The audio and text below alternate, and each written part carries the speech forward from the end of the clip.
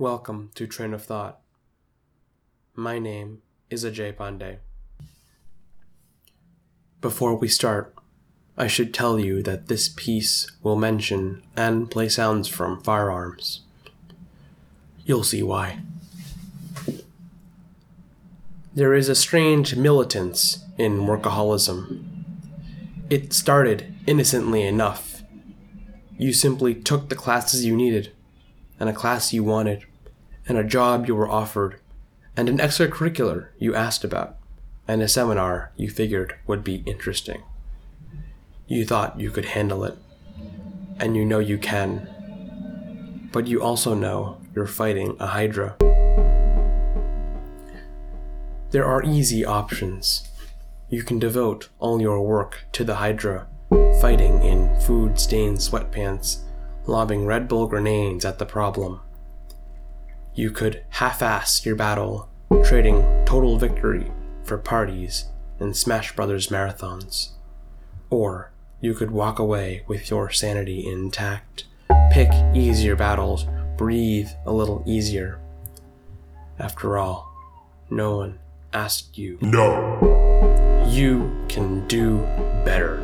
You vow to do better. You will destroy the hydra.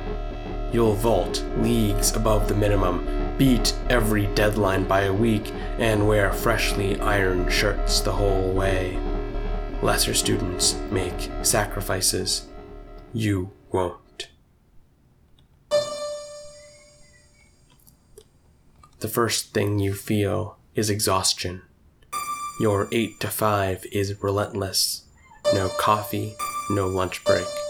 You alternate between dense lectures and sprints across your campus. You check the time. You check when the lecture ends. You listen to the professor. You check your homework. You check where you need to go next. You take notes. You check the time again. By midday, you're running from the fatigue. By your last class, it's breathing down your neck. By dinner time, it has brought you to the ground. But you're not done. You pick yourself up. You go to your dorm room. You open a Red Bull someone gave you for free. You check your homework. You check your emails. You send 3 emails and reply to 5. You read 3 papers, taking notes on each. You remember you work better with music. You play music. You send 2 more emails. Your phone rings. It's your friend. You pick up. You say, "Hey." Your friend says, "Hey, I'm going to a bookstore right now. Want to come?" You say, "I wish, but right now I'm swamped with work." Your friend says, "It's okay." He laughs.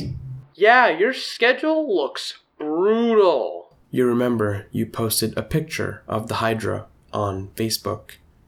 You ask yourself why you did that. You start wishing your possessions were louder. You open your laptop, hoping to hear pneumatic actuators sing.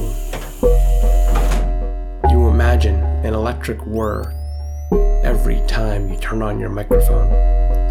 You order a mechanical keyboard so that you can hear proof of every keystroke.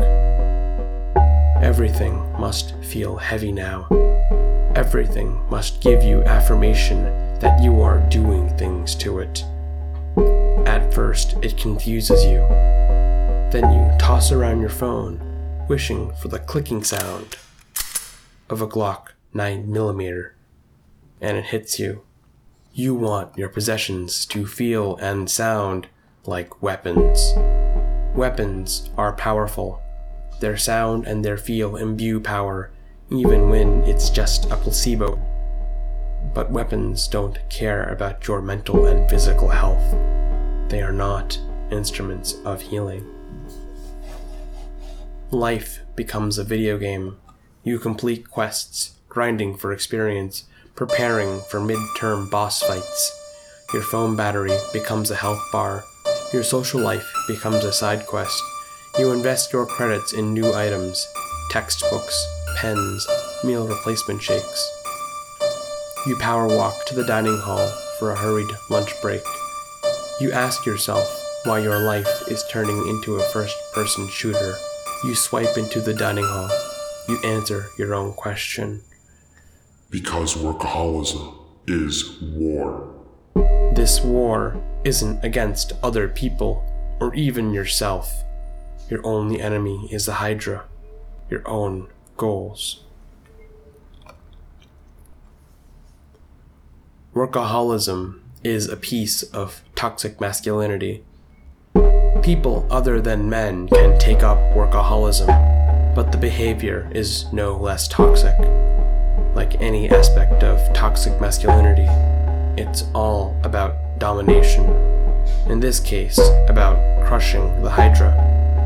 Workaholism consumes your soul, refocuses your priorities. You yearn for work. Work becomes a compulsion embedded beneath conscious wants. If you picked a lesser monster, like you told your friend you would vanquish it, wishing there was more to do. If you took a break, like you told your mother you would drive yourself crazy. You asked to fight the Hydra. You deny it for months, but deep down you know. You've always wanted this fight, no matter how much it threatens to destroy you.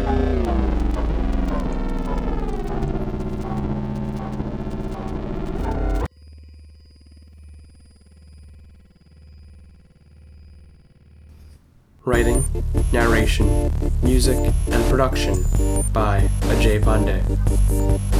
New episodes of Train of Thought come every Friday.